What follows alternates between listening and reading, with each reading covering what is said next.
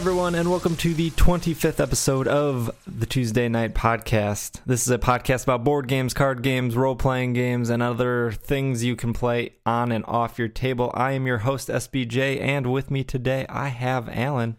Hey, that's me again. I'm on a totally different computer in a different state, so hopefully I don't sound too different. I'm visiting me Gramps. I made Two Rooms and a Boom, co-owner of Tuesday Night Games. Hopefully my input is valuable. I feel like if they've been listening long enough, they know that. But I suppose every episode could have new listeners. So hello, new listeners. Hey. Hi. You're looking good, new listeners. That wonderful voice you heard there is Sean. Hey, how's it going? I am in the same old closet, in the same old state, not visiting any relatives. For new listeners, he means in the closet in the classic sense of his sexuality. I see. That would be sort of a weird, like paradoxical statement. Like, Hey yeah, everyone, I'm in the closet. Yeah. I don't know where to go from there. We mixed up the... Hey, it's St. Patrick's Day. It's St. Patrick's Day, yes. But by the time people are listening to this, it will be 4 days after St. Patrick's Day. This is True. St. Patrick's Day of the past. Ask. people You of guys the wearing future. any green? I just wanted to ask. I'm not wearing any. No, I'm wearing orange. Okay. I feel I wear like a you're green wearing jacket green. like every day, so I was wearing that earlier. Yeah. All right, we'll edit this out because that was just a waste. I'm sorry, SBJ. SBJ edit that out. Is anyone doing anything tonight after this? Hanging with the Gramps. Probably have dinner, take the dog for a walk, maybe watch some Ray Donovan or Veronica Mars, and then finish reading Dune Messiah. None of that sounds St. Patrick Day-y. Ray Donovan is about an Irish bunch of people in LA, so that's pretty St. Patty's-ish. Okay, Yeah. I see. Yeah. We have any other intro stuff? I see a couple things on the list here. Alan, you want to touch on any of them before we move into our topic? Sure. I really liked the monetizing the app. I thought we came to great conclusions last episode, and it seems that having like the host helper for free and then charging for the upgrade of the cardless app or booster packs that seems like the road to go. So I just wanted to thank our listeners and you guys for really making progress. It felt more like a team meeting than it was just a regular podcast that people got to just listen in on. So that was cool. But in sour news, you told us before we started recording that you're not going to be here on the 7th, which is one of our recording days. I gave you a very huge heads up, I feel like. So hopefully that was... Yes. Yeah, that's almost a month from now. Yeah. I was It's good. planning my schedule today just because I'm doing a million things this weekend, and I was like, well, I might as well look forward to the other busy weekend I have in 3 weeks after that. A lot of stuff. So When you told us... I will be at C2E2 this weekend. Again, by the time people listen to this, it'll already be over, but every year at C2E2. C2E2 is the Comic-Con for Chicago. It's put on by ReedPop, the same people who do Comic-Con and Wizard World and stuff like that. But I've had a panel there every year. This will be my 6th year speaking. And last year they gave me a room to hold like 600, 700 people. And Jeez. I didn't fill it last year because they put me right next to the Game of Thrones panel that was going on at the same time. But the year before that, they gave me a room of 400 people, and I filled it. And security had to come in and like tell people that they can't save seats because there were more people waiting to sit down. So that was cool. You're so famous. Thank you for wasting your time on us schlubs. You know, I try, and This is your community service. What? One of the reasons why I'm so busy this weekend is because not only do I have to go there on Sunday, I don't have my presentation even started yet. What's it going to be about? Well, it's about Pokemon like it is every year. And Shocker. I know, surprise. I think it'll just be the 20th, because they celebrated their 20th anniversary. I think it'll just be like the last 20 years kind of recap. And then I usually open it up to like a Q&A for the last, I always say like the last half hour, but I burn through my content so fast that it's usually like the last 45 minutes of an hour panel. I think you should talk about like environmentalism and how global warming is affecting the climate that the Pokemon live in, and how we're seeing a massive, extinction rate of Pokemon growing. See if you can get some good out of this, man. All right. Yeah, you can totally parallel it to the actual issues going on in the real world and just bring it into the Pokemon world. Compare like range-free Pokemon versus caged Pokeball Pokemon and like the quality of life that they have. You can talk about which Pokemon you're going to vote for in the upcoming Pokemon election and how Pikachu is causing a whole bunch of hate and preying on people's hate.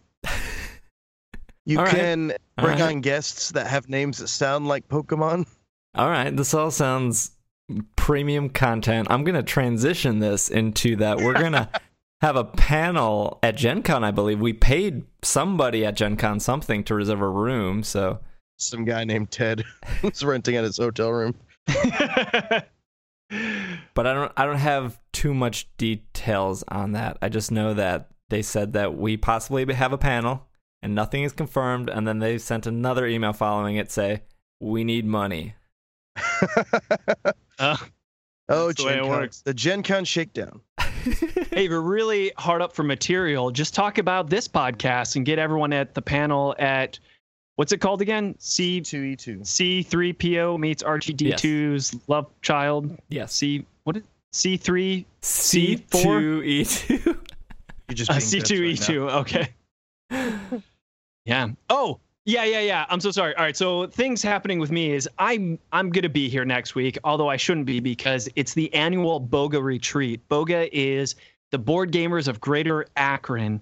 So that's my local gaming group here in the Cleveland, Akron area. Have a name? And BOGA. Okay. And yeah. And it's awesome because it's just a whole weekend at a campground of nothing but gaming. And then we do some outdoor games too, like Assassin and Zombie, whatever. So it's going to be fun. But I'm going to make sure I'm here Thursday night because I love you guys and I love doing this. Unfortunate for everyone else who listens. But also, there is something else I want to mention, and that is Social Meeple is a new website that's coming up. And I would say it's like the Facebook for gamers. Almost does it a bit of a disservice, but it's a very focused meetup type website where you can like put meetup? in exactly. So you just put in what games you like, and it connects you to the local retailers, and they're working close in hand with the retailers. It's done by a team of guys, one of which I know relatively well, Charles G. So Charles has been working on this, and I have to admit, it's pretty clean, pretty sleek, and if all goes well, I can see a lot of people jumping on the Social Meeple to find out where to go for what events, because it's just very mainstreamed for the tabletop industry. So that's pretty exciting for the tabletop world. Yeah. And you're how are you involved with this? I'm talking about it right now. I think you needed more buzzwords, but it sounds cool. Yeah. I think it's going to be amazing. I've been on the beta and it looks sweet. Awesome. Speaking of betas, that's actually also, this is all nothing but bad transitions. Let's move into our topic of the episode. I like it. Excuse me, Sam. Do you have the time? Yeah. It's topic time. World Championship Russian Roulette update. Possibly not in beta anymore. I don't know. I don't know anything about this. Yeah, we figured we'd just talk about the current progress in World Championship Russian Roulette because we want the Kickstarter to happen relatively soon. And we've been talking to artists. Uh-oh, phone's ringing over here. That's really bad. Hey, SBJ, edit out the phone ringing. All right, I don't have control over this. Your Gramps has a landline. He does have a landline. Of course he does. It's comic gold right there. Hello, it's Brian there. That's even better. Yeah, I'm not sure how well you guys can hear all this. Oh no, we can hear everything. Hello? He has an answering machine. This is amazing. Oh, they didn't leave a message. Yeah. I love. How awesome would it be if it was some sultry voice right now? Hey, what's going on there, baby? This is Billy D. Williams. I'm calling to put it in your butt today. The Gramps. Gramps, really? Man. You're with Lando. Let me tell you why I love spending time with my Gramps. Total off topic, but he has amazing stories. He has a letter from Judi Dench personally to him, and that's just one of several amazing stories that I don't have time to go into. What's that? Is it tawdry? Oh yeah, it's very. I mean, we got scandal here, so it's tempting to, basically blackmail Judi Dench with it. But I'm not going to do that because I don't think she'd care. She's cool. Anyway, World Championship Russian Roulette. Kickstarter dates, artists, and Sean and I have been working. And Sean, where are we at with the artists? You want to talk about the artists? We hired a guy named Weberson Santiago, who most people know him from The Bloody Inn, which came out last year, pretty popular. He also did the Brazilian version of Coup, which is pretty well liked, the art in that version. Really kind of gritty, noirish style, and we're super happy to have him on board to do the cover and the characters. We were torn between other individuals. Should we talk about that roster, or is that not professional to talk about people that I don't think that's professional. Because I mean, I'd still like to work with some of these people in the future. Yeah. I mean, we were torn. These are the people who didn't make the cut. Well, I mean, that's really harsh. We had a very specific style we were looking for. And the long story short of it is the other artists, great talent, but they'd have to modify their natural style to fit the one we're looking for. Whereas Santiago, boom, it's already there. We're like, oh yeah, this is very simple, very stylistic. Just do your thing, man. Just do your thing. Hard decision, yeah. And we haven't worked with enough artists that, like, if this was our 5th or 6th game and we had hired a bunch of artists before, I think it would be easier, because I think every time we make a decision, the second time we make it, it's a lot easier, or we just care less. Because we'd say, oh, we've done this again. Obviously, we're going to do it in the future. But the first time you really go outside the company and hire an artist, it's you're rolling the dice, you know. But I'm excited about it. He's working on the sketches right now. SBJ, you know the difference between illustration and graphic design, don't you? Yes, I'm terrible at illustration, but I'm good at, I suppose I'm good at laying out like text and stuff. Like I did the artwork for the podcast. Yeah. You want to teach our listeners the difference between us hiring the illustrator and us hiring the graphic designer? Well, I would assume, at least in my mind, and how I've done it in other business-like places, is the illustrator is doing the individual graphics, but the graphic designer's putting together the entire package. So what would that look like in a card game like World Championship Russian Roulette?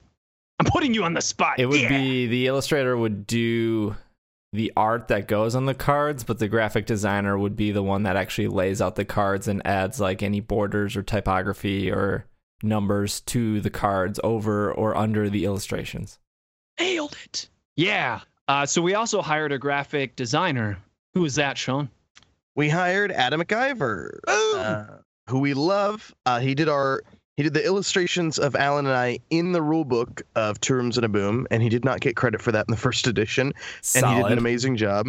Super solid. He was totally graceful and really amazing. And he's one of, even our limited interaction with him, he's one of our favorite people to work with. And he just got done doing Tiny Epic Western. He also did his own game, Coin Age. And he is just, one of the few. Yeah, he is a great graphic designer. He did 7 Sevens, I think, which we also loved, but super great guy. He's the one who actually made all the recommendations for us on artists. And I think we're hoping to move him into a sort of art director, recurring graphic designer role as time goes on, because he's just super talented. And while I think I'm a competent graphic designer, I think Alan and I are moving into that place as publishers where our effort is better spent. Like Alan's time is better spent designing. My time is better spent like handling business stuff, jumping on SBJ, doing the website, that kind of thing, than it is doing the nitty gritty of like every card and every page, that kind of stuff. I think there are just better people out there for that. We really fought for the job of jumping on SBJ, but Sean won in the end. Because I'm heavier. I mean, I'm happy either way. That's right, you are. So we also have to work on the Kickstarter date, and Sean and I talked today that we really want to start marketing the actual launch date of our Kickstarter, and we don't have that yet. But Sean, do you know off chance, like when's the last date to hit the please print this game manufacturer in order to get the game out in time for the Gen Con release that we're hoping for? See, Gen Con is like August. Do we have a date on that, right? August 4th. August 4th, July, June, May. Whew. It'll be... Not possible? It'll be really close. It's like a 3-month schedule with Panda. They need about 30 days of checking out the game, like pre-production, they call it 30 days of printing, and then another 30 days of shipping. Then we got to ship it to backers. Why won't you... However, we could do Gen Con pickup. that kind of thing, and we could go into it knowing, hey, if we make it by Gen Con, we're going to do Gen Con pickup. If we're not going to make it by Gen Con, we're not. So it would be close. It would be one of the days in April, and it would really depend on, how quick. So the sooner in April, the better. So we really got to get a move on if we want that to happen. And that's if everything runs smoothly. And we all know that it usually does. There's never any hiccups. Never. We're talking about anything. Gen Con 2017, by the way. We're not talking Gen Con. Yeah. No, I meant 2016. Have you guys worked with Sorry, I don't know anything about this. Have you guys worked with Panda before? Panda's who we worked with on Two Rooms and a Boom. But we had problems with our components, which were not under Panda's control. This time we're using all stuff that they print in-house that we think will be quicker. We're using all standard sort of stuff, and we're bringing on artists and graphic designers now who are, going to be sort of working now, that kind of thing. Let's be really fair to Panda too. They did a fantastic job with their components. So everything they did, the box, the rule books, etc., I'm really happy with. The issues we had were the cards, and they had to go to a separate printer for that because they had never done plastic cards before. So they had to outsource for that. And they told us, hey, this is an experiment, that kind of thing. Right. And the first people they went with, obviously, they, for lack of a better term, fired or went with someone else because of the transparent card issues. Yeah, I don't know what you would call. Yeah, I mean, they found a different material or a different supplier, and that kind of stuff. It's always weird introducing a completely new product into your line if you're a manufacturer, because there's a million things that can go wrong, as we've talked about before. Yeah, and you'll be able to get that entire story with our Boomer Doom documentary, which we're still working on as well. Mm-hmm. Can I ask? It'll be right up next after World Championship Russian. Can I ask, do you guys have what's in mind for reward tiers? Is it going to be simple where back copy of game pick up at Gen Con, back copy of game shipping, back copy of game international shipping, or... Are you saying bad copy? Back. It sounds like you're saying back copy. Okay, yeah, I just wanted to back copy. Oh, okay. Yeah, we talked before, and I'd like to go as simple as possible, making it sleek and elegant, not going crazy at all, as far as having some crazy high level where you get to get your name in the rule book, and Sean and I will do a video dance, and we'll send you a stool sample. We don't want any of those pledge levels. I think the fewer the better is what I'm going for. Wouldn't you agree, Sean? Or yeah, I think, and we didn't even really have a ton of pledge levels in our last campaign. We had a decent amount. We had a decent amount of stretch goals too, but I think we're finding more and more that like a good sign, I think, for a board game company is when your games can succeed on just saying like, hey, this is the game. This is the game we're putting out. You want it or you don't want it. I think miniatures games do really, really well with all the bonuses and stuff like that. But I'm starting to think in board games, card games, that kind of stuff, it's just not worth it. You probably want like a retailer level or something like that. But especially now that Kickstarter added the ability to add different shipping tiers within specific pledge levels, that helps a lot too. Are you guys doing stretch goals? We're not sure yet. So that's something that we have to uncover in the next couple of weeks. If we did have stretch goals, they would probably be not to add in more content, but just to improve the current quality if possible. So I don't want to tell people you can expect some crazy ass stretch goals where if we get so many backers, you're going to get a whole nother player. So instead of being a 2 to 6 player game, it's going to become a 2 to 12 player game or something like that. I'd almost rather do something like totally personal. Like I saw Monikers launched their new I already today. backed. Yeah. For Monikers something. A beautiful video. It made me super jealous. It made me completely want to change the way we do Kickstarter videos. So you guys should check that out now if you haven't. But they're doing like a handwritten note, I think, for backers or something like that, like a personalized note in games. I like stuff more like that now, like that, or like signed copies that don't increase the per unit cost, because the thing that sucks about stretch goals we're now realizing is, let's say you add all these awesome stretch goals, and that allows you to afford to be able to add all these things in the box, but they also up the per unit cost of the game up enough to where like over time, Kickstarter backers are hopefully only the first 2, 3, 4, 5,000 customers you'll have of the game. You'll have multiples and multiples of that over the life of the game, and that's money you're losing now because of the added expense of adding in all these extra components. Yeah, what Sean is saying is that you have way fewer sales through Kickstarter than you will through the course of however long the game is alive and for sale. So you don't want to blow it on that. But I also just want to give the secret sauce is this. The real successful way to do stretch goals, and some people may burn me for saying this, is you come in pricing the game out with all the stretch goals possible, and you release a dumbed down version on Kickstarter, and you have these stretch goals that you were already planning on having anyway, which is why in so many Kickstarters that when they succeed, if they didn't meet all their stretch goals, they usually have this email at the end of the campaign saying, you know what? You guys are so awesome. We're so grateful that we're just going to throw in those last 2 stretch goals anyway because we're so happy and you made this happen. It's all just kind of smokes and mirrors because they already had that in their pricing. And if they're really smart, they may have already sent the files to the printer anyway to get the game into the hands of their backers as quick as possible. So a lot of the stretch goals... If we have goals, the cash flow and the artwork done, and the Kickstarter's going and it looks like we're going to be successful, I'd absolutely send the files off just to get a heads up. Absolutely. So that's one of those horrible trade secrets of Kickstarter you don't hear about is that stretch goals. Sometimes they're bullshit because they're just there to obviously encourage people to share the campaign, but they're already in there anyway. So I know that. Go for it. As you've backed way more Kickstarters than I have, and I've backed probably close to 100 now, and I've created 3. But even when I thought about putting stretch goals in, and I did for some because that was like the hot fad and everything, like you got to have stretch goals to have. Like now, after doing projects and after seeing the stretch goal effect, and after seeing how other companies do stretch goals, I feel like it's almost a turnoff because of the smoke and mirror, or because I know it's going to delay the product or whatnot. I don't know. I just like Kickstarter just like evolves and changes as it gets older, and like the way we handle marketing changes as well, And I think that's the same thing with stretch goals, to where like they're probably going to go out of fashion right now, but I could see in the future saying, hey, this is something we'd really like to do, but only if the interest is there, but not using it as just part and parcel of every single Kickstarter campaign, only using stretch goals to say, hey, no, seriously, like if we can get this much money, we would love to include this component, and we've thought about it, but it's only right at this price, as opposed to, stretch goals every 5, 10, 12,000 like we were doing. Yeah. Do you think though, like, I'll ask Alan this because he's backed so many. Have you looked at stretch goals and gone like, maybe if I just up my pledge a little more, they'll hit that? In the beginning, I certainly did.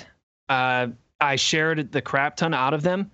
And now I realize for us, it was a lesson learned because we wanted those stretch goals because we didn't know how much success Two Rooms and a Boom would bring us outside of Kickstarter, which is a little foolish in hindsight.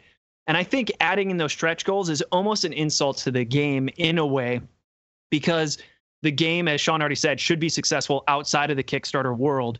And of course, we want to make our backers as happy as possible, for sure. And we want to show the appreciation.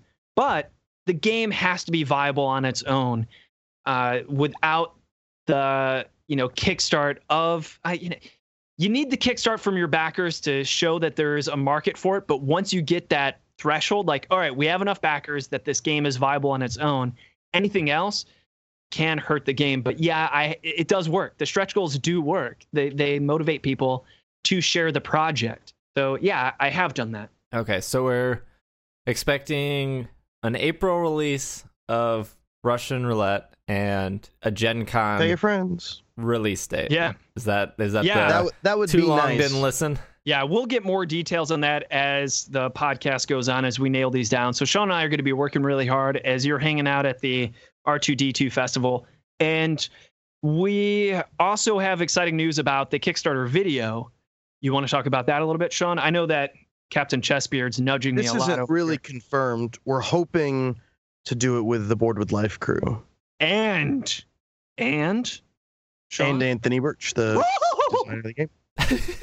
Why wouldn't he want? It's his game. Like, well, he lives in California and that kind of thing, and so just like wrangling everybody together and making sure schedules work. And he works on a TV show as it is. Maybe so, he would love. Save that story for another time, but I'd love to hear how you guys got together and how like the development of the game started. Sure, yeah. That sounds great. Yeah. Awesome. Well, cool. Sorry, I didn't mean to cut anyone off. Yeah, yes, you did.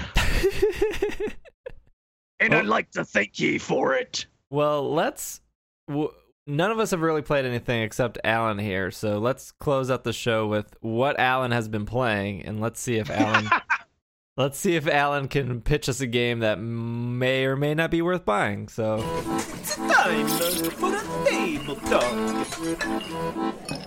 all right, Alan, what do you got for us? I've played a lot of games in this last week, but I want to lie and just tell you I've played one, so I'm more prepared for the elevator pitch. But you know what? Screw that.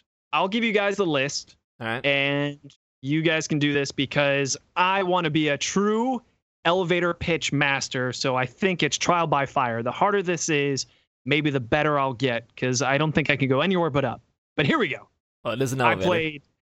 That's a good point. That's funny. They also go down, you guys. Shh. I played Cheaty Mages again. I played the Two Rooms and a Boom app again. I played more Off Your Rocker. So those are games that people played previous weeks, and they said, hey, let's play this again. So we had to play those again. But the newer ones, Scoundrel Society, played Wink, played the game Hocus, which Adam McGyver was the graphic designer for. Gorgeous graphic design and gorgeous art in that one. Spooks, and Seventh Hero. Oh, we also played Cause of Death Ghost as well. More people requested Cause of Death Ghost. So I'm excited to get that up on the website as well, because the local players and playtesters seem to really like it and request it a lot, which is exciting because it's such a small, dumbass game. I love it. God, I love Cause of Death Ghost, and I haven't even seen or played it. You're such a big part of it, SBJ. I want you to elevator pitch Seventh Hero. Damn it. As a person who only knows numbers as the number 7. Okay. That's it. So it's basically me, but I only know the number 7. That's correct. All right, this is going to be confusing as balls that won't stop moving, but here we go. Ding me, SPJ. Hey, welcome to the elevator. Which floor are you going to? 7th? Good, that's convenient, because I'm going to tell you about Seventh Hero.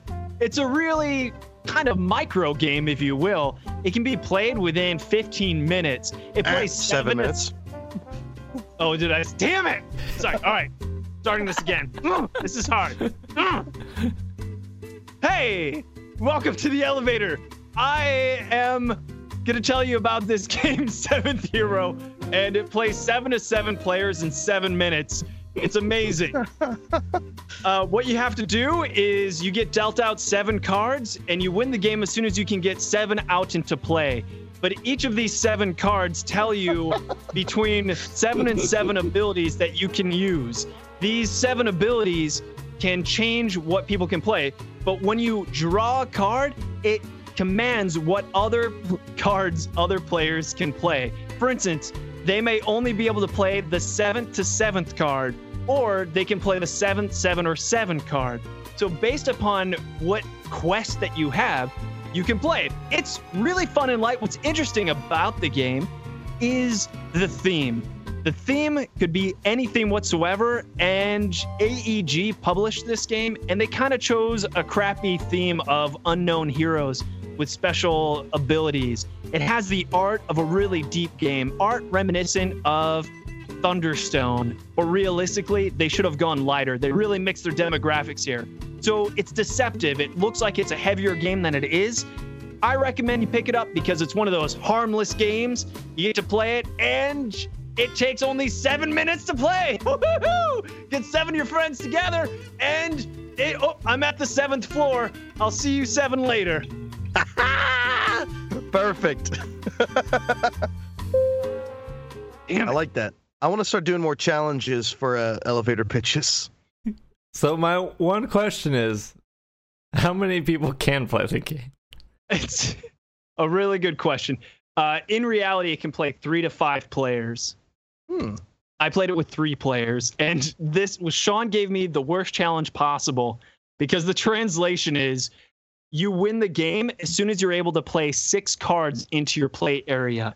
There's heroes 1 through 7, and each of those heroes have a different ability. Like you get to refresh a different hero's ability, or you can totally cancel another player's action. But the way it works is you have to pass a card face down to the other players, and they either accept it or they reject it. And if they accept it and it's not a hero they have, it goes into their tableau. And as soon as you have 6 of the 7 heroes in your tableau, you win. So anyway, it's basically reading people's minds. But if you accept a card and you do have that hero already, it's that evil hero's evil clone. And those 2 evil heroes duke it out and they kill each other in the process, which is just a fancy way of saying you have to get rid of that hero. So now you have 1 fewer hero in your tableau. But it's super light. It's super quick. Yeah, it's reminiscent of a Senjai Kanai game, but not quite as elegant. I would say is a classic Senjai Kanai game. It is fun. It's, again, a harmless game because it only takes about 15 minutes to play. And it's super quick to teach. Nice. Yeah. Cool. I don't have any more questions. You explained it pretty well. I mean, you said it was a pretty simple game. It is. Awesome. Well, I think that wraps it up for you guys. I don't know if you liked how we've mixed up the podcast a bit with adding table talk to the end, but if you want to share your thoughts, you can email us at podcast@tuesdaynightgames.com or Built the K. Or you can follow us and tweet at us on Twitter. That seems to be the more popular route right now. So that is our Twitter handle is PlayTKG. I always think if I said it wrong, but I'm good. Alan, where can they find you? You can find me at Alan Girding on the tweets. That's ALANGER DING. Or you can friend me on Facebook. I'm incredibly lonely. I'll accept any friend request. That's Alan Girding. And Sean? You can find me at Sean McCoy. That's SEANMCCOY.